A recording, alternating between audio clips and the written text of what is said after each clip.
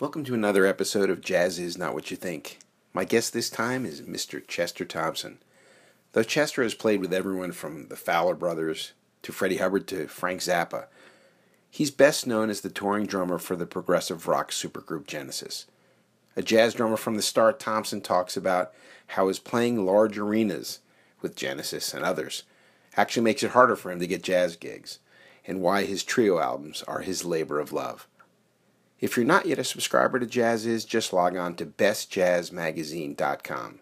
Also be sure to like us, subscribe to, and share our podcast with friends or write a review so that we can keep these podcasts coming your way. For now, enjoy a conversation with Chester Thompson.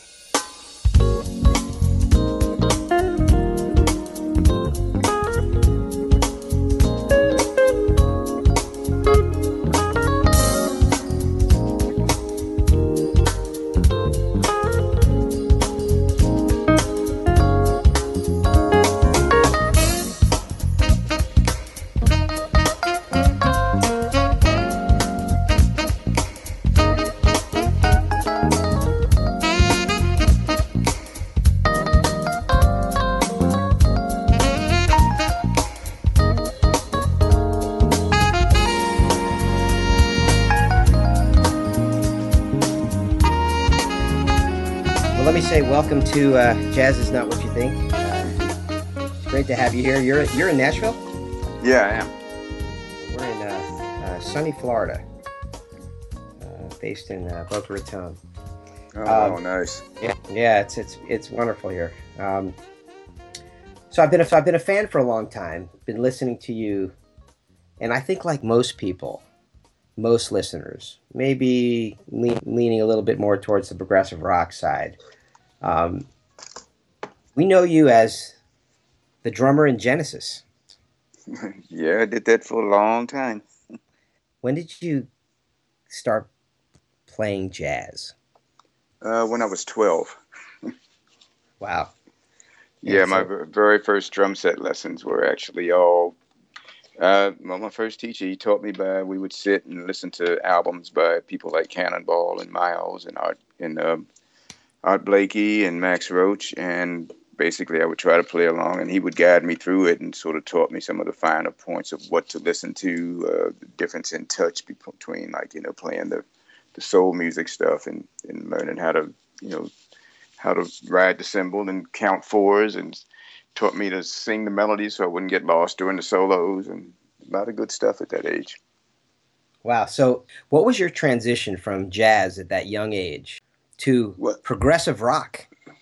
Well, I've always been curious. I'm not much of a purist in any of it. I mean, I have to say I love jazz dearly. It's again, like I said, it's my roots. But at the same time, I've never wanted to. I mean, even at that age, I started doing the local club scene when I was 13. And there were a couple other drummers my age that were like pretty accomplished jazz drummers. It's pretty amazing. Baltimore is quite the city, actually, to not be a known music place. Mm-hmm. But I don't know. I love all kinds of music. And I knew at that age even I wanted to do it for a living. And I never wanted to miss a gig because I couldn't play a particular style of music. Mm-hmm. And, and the quickest way to get me interested was always something that I'd never done before. And I've just always found that even now, I still love showing up for something that's brand new. I love I just still love learning and growing. What was it like for back in the late 70s when I'm assuming Phil or someone else said, you may consider, a position in Genesis to kind of fill in the shoes of someone, for instance, like Bill Bruford, who obviously had some jazz passion, but was so deeply rooted progressive rock back then? Well, at that point, I can't say. I mean, I'd seen Bruford's name, but I didn't really know anything about him. I'd heard a couple of things he played on. But you got to remember, I was coming off of a couple of years with Frank Zappa and then a year with Weather Report. Right. And in the interim, I did an awful lot of recordings, mostly fusion kind of stuff. And actually, when I got the call from Phil, I was actually in the middle of a touring company of The Wiz. Mm-hmm. And I'd always wanted to play a Broadway show, and that book was so made for drummers. And yeah, so I was in the middle of doing that. He found me because Alphonso Johnson, who I played with Weather Report, was a big Phil Wonderful. fan. He was a Genesis fan, rather, because Yeah. nobody knew Phil outside of Genesis at that point. Mm-hmm. And my first introduction to hearing the band was through Alfonso when we were with Weather Report. And so when he called, I knew who he was, but I'm sure you're aware that they were still it was pretty much a cult following at that point. They hadn't Oh hit yeah. the mainstream at all. So it wasn't like I was getting a call to go play with these big mega pop stars by Mm-hmm. any means. Mm-hmm. Mm-hmm. But I knew the music was pretty interesting. So basically Phil just called up, introduced himself, and asked if I wanted to gig. Because he had actually seen what turned out to be the last Weather Report gig I had done as well. Plus, he had heard some Zappa stuff where I played with another drummer, which I guess kind of piqued his interest rather, because he wasn't willing to just fully give up the drums either. It was an interesting time musically going on back then for a lot of people, and I fell under that, and that is my transition from progressive rock to fusion. Hmm. And so for me, I was listening to Yes and Genesis. In fact, I remember being in college, and Trick of the Tail was just released, and I bought a copy. And back then we just didn't. It wasn't the information age like we have today. So I'm expecting to hear Genesis, and I knew that Peter Gabriel had left the band, and I remember like it was yesterday putting the stylus and the toner onto the first track of Trick of the Tail, and the singing starts, and I'm like, wait, this guy sounds like Peter Gabriel. Yeah, just a lot higher pitched. Right, right. But it had that attitude. Yes, absolutely. Well, Phil had been singing all the background stuff, with Peter up to that point as well. Yeah, yeah. And so he was obviously very familiar with the not only the material but just the whole attitude of it at all, which is pretty big. Yeah. The you had mentioned Frank Zappa, and I certainly want to talk about Zappa a little bit. I was actually on the talking the other day to Ian Anderson, the leader and flautist for Jethro Tull, Yeah, I another saw that. yeah, another progressive rock band, and we were talking about Frank Zappa, and he had some interesting things to say about Frank, so interesting and cynical. But do you have a favorite Frank Zappa story? Oh goodness, that's a whole nother interview. Yeah, there were so many crazy, wonderful moments working with Frank. I feel very fortunate because it was a very happy period in his life, the band that I was in. Mhm. And so we spent lots of time with the band, and even on the road we'd hang out. We'd all hang out after shows and stuff. And yeah, it was just all kinds of craziness. You know, he just loved being left of center. I mean, I just remember there was a song called "Village of the Sun." This beautiful Mhm. melody, really pretty song, and we've been going over it, doing it sort of like this beautiful ballad. And I don't think he couldn't quite live with that, so he sort of altered some chords and made part of it like a double time country feel. And he kind of had this gleam in his eye, like, wait till they hear that. And that kind of set the tone, for the way a lot of things were done. But it was so challenging. Oh my goodness, it was difficult music. Yeah. Well, it was fascinating to say the least. Yeah, Frank. I think a lot of the magic people didn't get, and why would they, was that Frank was an amazing teacher, which is why all of those bands were at that level, because he could always stretch you and take you to a place of playing something you couldn't play the day before. Yeah. Yeah. In your weather report days, you had Hmm. mentioned Alfonso Johnson, who I actually met for the first time a couple months back in person. Hmm. I've been a fan of his for years. Who else was in the band at the time that was, obviously Joe, and uh, who was in that band during that time? Well, when I started, it was a percussionist from Brazil named Alirio, and Hmm. Alirio. Then later, it's changed, and Alex Acuna came in and played percussion. Sure. Yeah. Yeah. And then this was post Jocko. No, no, this is long before Jocko. This was before Jocko. Yes. Oh. So this was like Mysterious Traveler days, or? No. The recording I did when I started to play with them, they were had just completed Tail Spinning, Okay. and so that's I think Jocko played on 2 songs on Black Market, and also it was through a series of crazy misunderstandings and stuff. Narada Michael Walden ended up playing on 1.5 songs, uh, which is a whole story in itself. But yeah, I mean they put his name on the album for playing Black Market, which is not accurate. Right, because you were on how many Well, songs? well, I did the whole album except Right, for right, Canon and right. half of Black Market. I had done a version and they tried it a different way with Narada. I guess they couldn't decide which they liked, so they spliced it in the middle. If you listen to it, there's a big edit where it changes feels. And you can hear the different room sound, different drum set, the whole deal. So basically, I played the first half and he played the second half going out. Wow. Yeah. I did not know that. I think a lot of people don't know that. Yeah. Next time you hear Black Market, when you hear that track, you recognize it immediately. Oh, I'm going to go listen to it after this afternoon. How about some of what's also been very interesting following your career is that you really cover the spectrum. I mean, how many people have gone from Neil Diamond to Frank Zappa? Um, so what is it like to, obviously you bring your own approach, you have your own style, but you're dealing with people that have very creative artists that have very different styles. What's Mhm. that like to work in that environment? Okay, I should probably preface it. When I was in high school, for some reason, I was fascinated with actors, Hmm. and I actually stood outside the classroom where the drama team sort of did their rehearsals and stuff.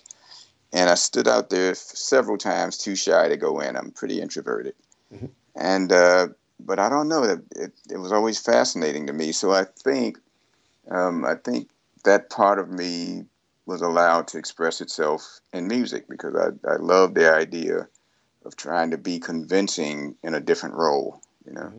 Hmm. and musically as opposed to in front of a camera or on a stage, speaking. But that's always been the fascination for me. It's like when I hear a style that I really love, and or I have a challenge because I need to learn a certain style. I really love digging in there and trying to find the subtleties and try to make it work. And Hmm. I really genuinely enjoy that. That really, I think it kind of keeps me in a pretty good place. Now, again, coming back to playing jazz, there's nothing like it because I love the fact that it's the moment of as opposed to you can only rehearse and prepare so much. At some point, you're kind of responding to what's going on around you. Hmm. Hmm. But yeah, I love. I mean, Brazilian music's probably my favorite music as far as hearing it, playing it. Um, the whole Genesis thing was the most different thing. That was probably the most difficult transition because the feel was just radically different from anything I'd done. The odd time signatures weren't a challenge after being with Zappa, of course, but yeah, just getting the right feel for that music, that was a challenge for me. Yeah. Well, as a lover of pop, rock, and progressive rock and jazz, Mm-hmm. I've always found the time changes. To me, that was what was so interesting about Genesis. Mm-hmm. In addition to kind of these eclectic lyrics, there was also this very musical, but on multiple levels, and that's where I kind of Mm-hmm. when I think of you, I think of that way. Where if you're a serious drummer, you're listening to Chester Thompson at a completely different level than someone who's just kind of likes music but doesn't really know much about instrumentation, and you can enjoy it on that level too. And I find that the magic in certain musicians that are able to kind of, I don't want to say appeal to both worlds, but they are appreciated by it because obviously when someone is listening to your music at a very, if you would, superficial level and enjoying it, it's different than a drummer who's listening carefully to your time changes. One of the things I wanted to ask you about was obviously people like you because when you played in Genesis, it seems like most of the members in Genesis wanted you to play on their albums too. Mm-hmm. And so you did albums with Steve and with Tony, and what was it like, kind of going from Genesis to some of the albums, the solo albums of some of these artists? Was it kind of an extension of the same thing, or was it they were so familiar with your playing they knew exactly, and there was a musical language there? Man, that's a great question. Well, actually, when I did Tony's album, I think maybe I did Steve's first. Now that I think about it, I'm not sure. It was all very early on. I mean, it's not like they knew my playing that well. I mean, they heard something, felt something that appealed to them, which I certainly appreciated. No, and in either case, it wasn't at all like working with Genesis.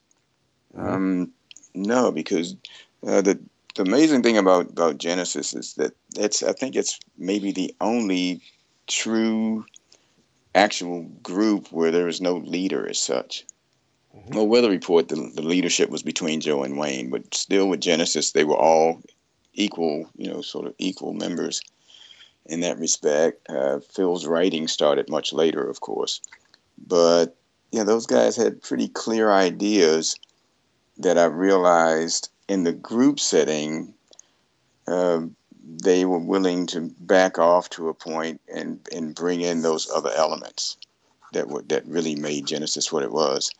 And whereas on their solo stuff, it's all on them. They get to make all the decisions. And so you hear those ingredients. It's kind of like you get to experience those parts of the whole, but for the strength that they have individually. And then together, like I remember at one point, once Phil started writing, it became an issue about who was getting the writing. I mean, part of why Steve Hackett left, he didn't feel like he was getting enough writing, and he is very much a composer. So, I guess they didn't want that to happen again. So I remember one of the albums, was it Then There Were Three? They agreed to bring in one completely written song each, and then co-write everything else. And after that, they just decided to co-write everything. I mean, someone would have the majority or would bring the idea in, but they put it through the Genesis filter and gave it that sound. And Wow. So that, I mean, pretty complex machine. I mean, like I say, there are those hardcore progressive fans that didn't like the pop stuff. I think they just learned how to write the same kind of quality, just in 3.5, 4 minutes as opposed to 10 minutes. Yeah, the funny thing about someone like Phil is that obviously he became one of the biggest pop stars in music history. And some people, especially critics, particularly if they're prog rock fans, will say, well, he's sold out. That's, he went into a completely different direction. My attitude has always been, did you ever stop to think that the reason he became one of the biggest pop stars is because of where he came from and what he can do musically? How do you feel about that? Exactly. I agree with you. I think it's the quality of what they did. My career, the wonderful thing about what I've done in the bands I've played in, the thing I've had to sort of really look at a few times is those groups that I spent the most time with that were the most successful. They basically didn't compromise what they did. They did honest music. Different styles, of course, but I think that honesty was consistent. And with Genesis as well, there were a couple of songs that were pretty silly. That was it you, was it me thing? I can't remember that. Everybody got a good laugh out of that one, including the guys. But that was meant to be fun. Music gets weird, man, when you start trying to judge it, and when you start trying, when we decide we know what somebody's intention is, then we're kind of being judgmental and usually wrong anyway. Don't you not like that kind of music in general? If you don't like it, why would you want to review it? Right. Well, I think Frank had it right. Frank refused to read or listen to any reviews of anything he did. The publicist would go crazy. You really need to read this review. We had this great review. No, Frank would say, I'm not interested. He said, as far as I'm concerned, it's one person's opinion. And if they didn't pay to get in, they don't have the right to review the show anyway. So it was like, you know, Yeah. that probably applies to those that didn't go out and buy the recordings either. Somebody sent it to them and asked for a review. And it's like, you know, I think they're honest reviewers. I think there are those. I mean, my least favorite is the reviewers that are frustrated because they haven't written the great novel, and so there's just words, which have nothing to do with whatever they're reviewing. It just sort of reveals their frustrations. There are too many of those. Well, absolutely.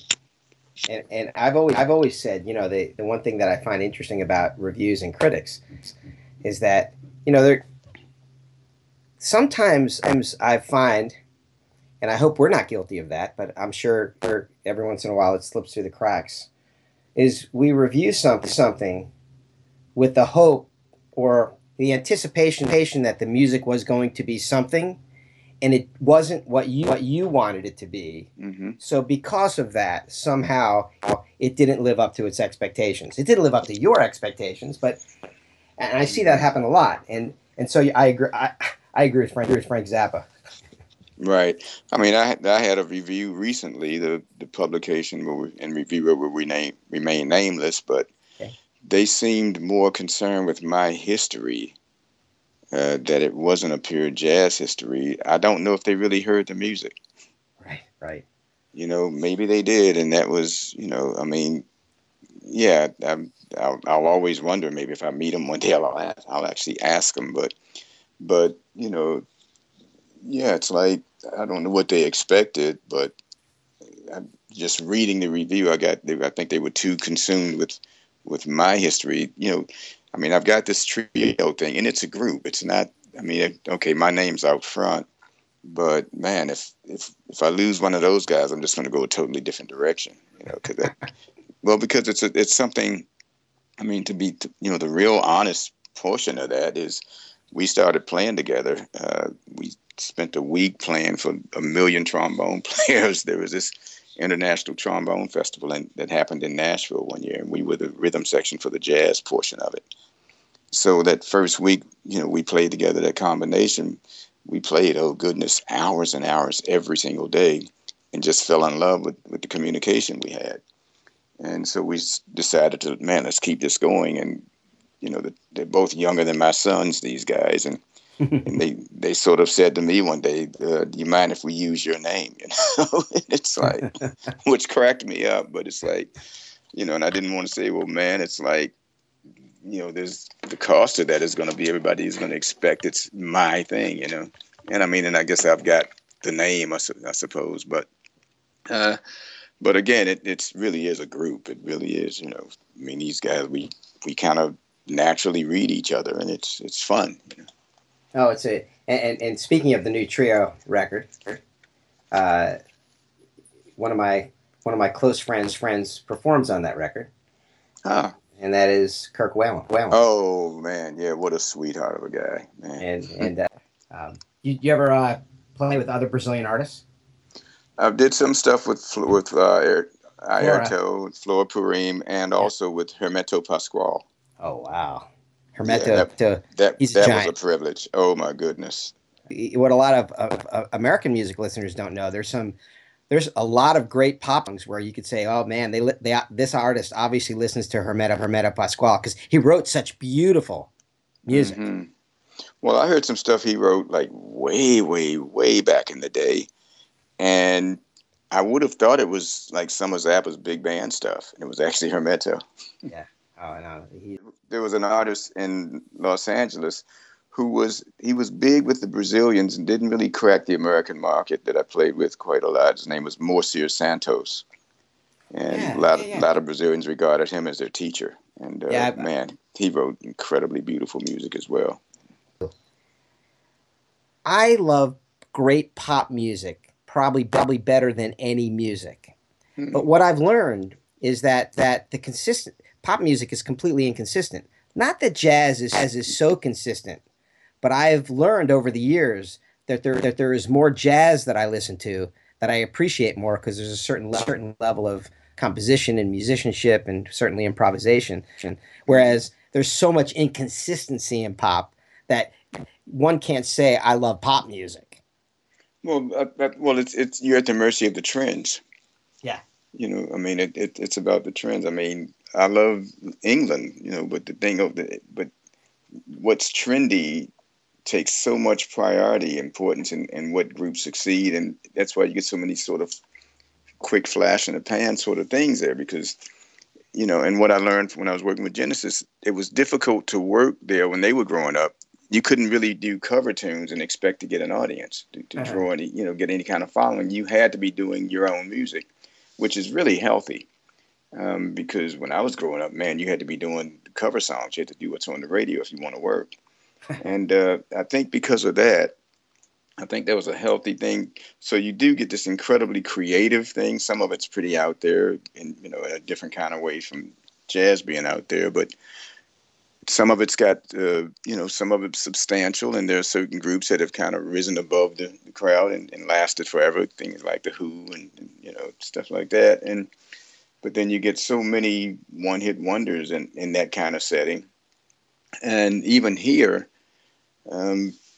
whatever the trend is now, whatever the sound is, whatever the instruments are, I mean, at one point, you know, everything had to be electronic drums. You know, today it's sampled sounds. It's you know, the good thing is even some of the rappers and stuff are using live musicians now, where that used to be totally programmed at one period. But again, like I say, that's the trends seem to dictate so much of what the listener finally gets to hear. I don't, you know, whereas jazz, you know, I mean, smooth jazz, there are those that kind of seem to succumb to the trends. It has to be this. And there are those who just, you know, like Kirk, who just take it past the norm. You know, they end up being the kind of guys that get imitated all the time. Yeah. And so yeah, I can totally, you know, I mean, I'm always excited to hear the next Stevie Wonder record, for example. You know, it's like, absolutely. I mean, you want to talk consistency? Oh my goodness! And but there's just not that many artists at that depth, at that level, that consistently.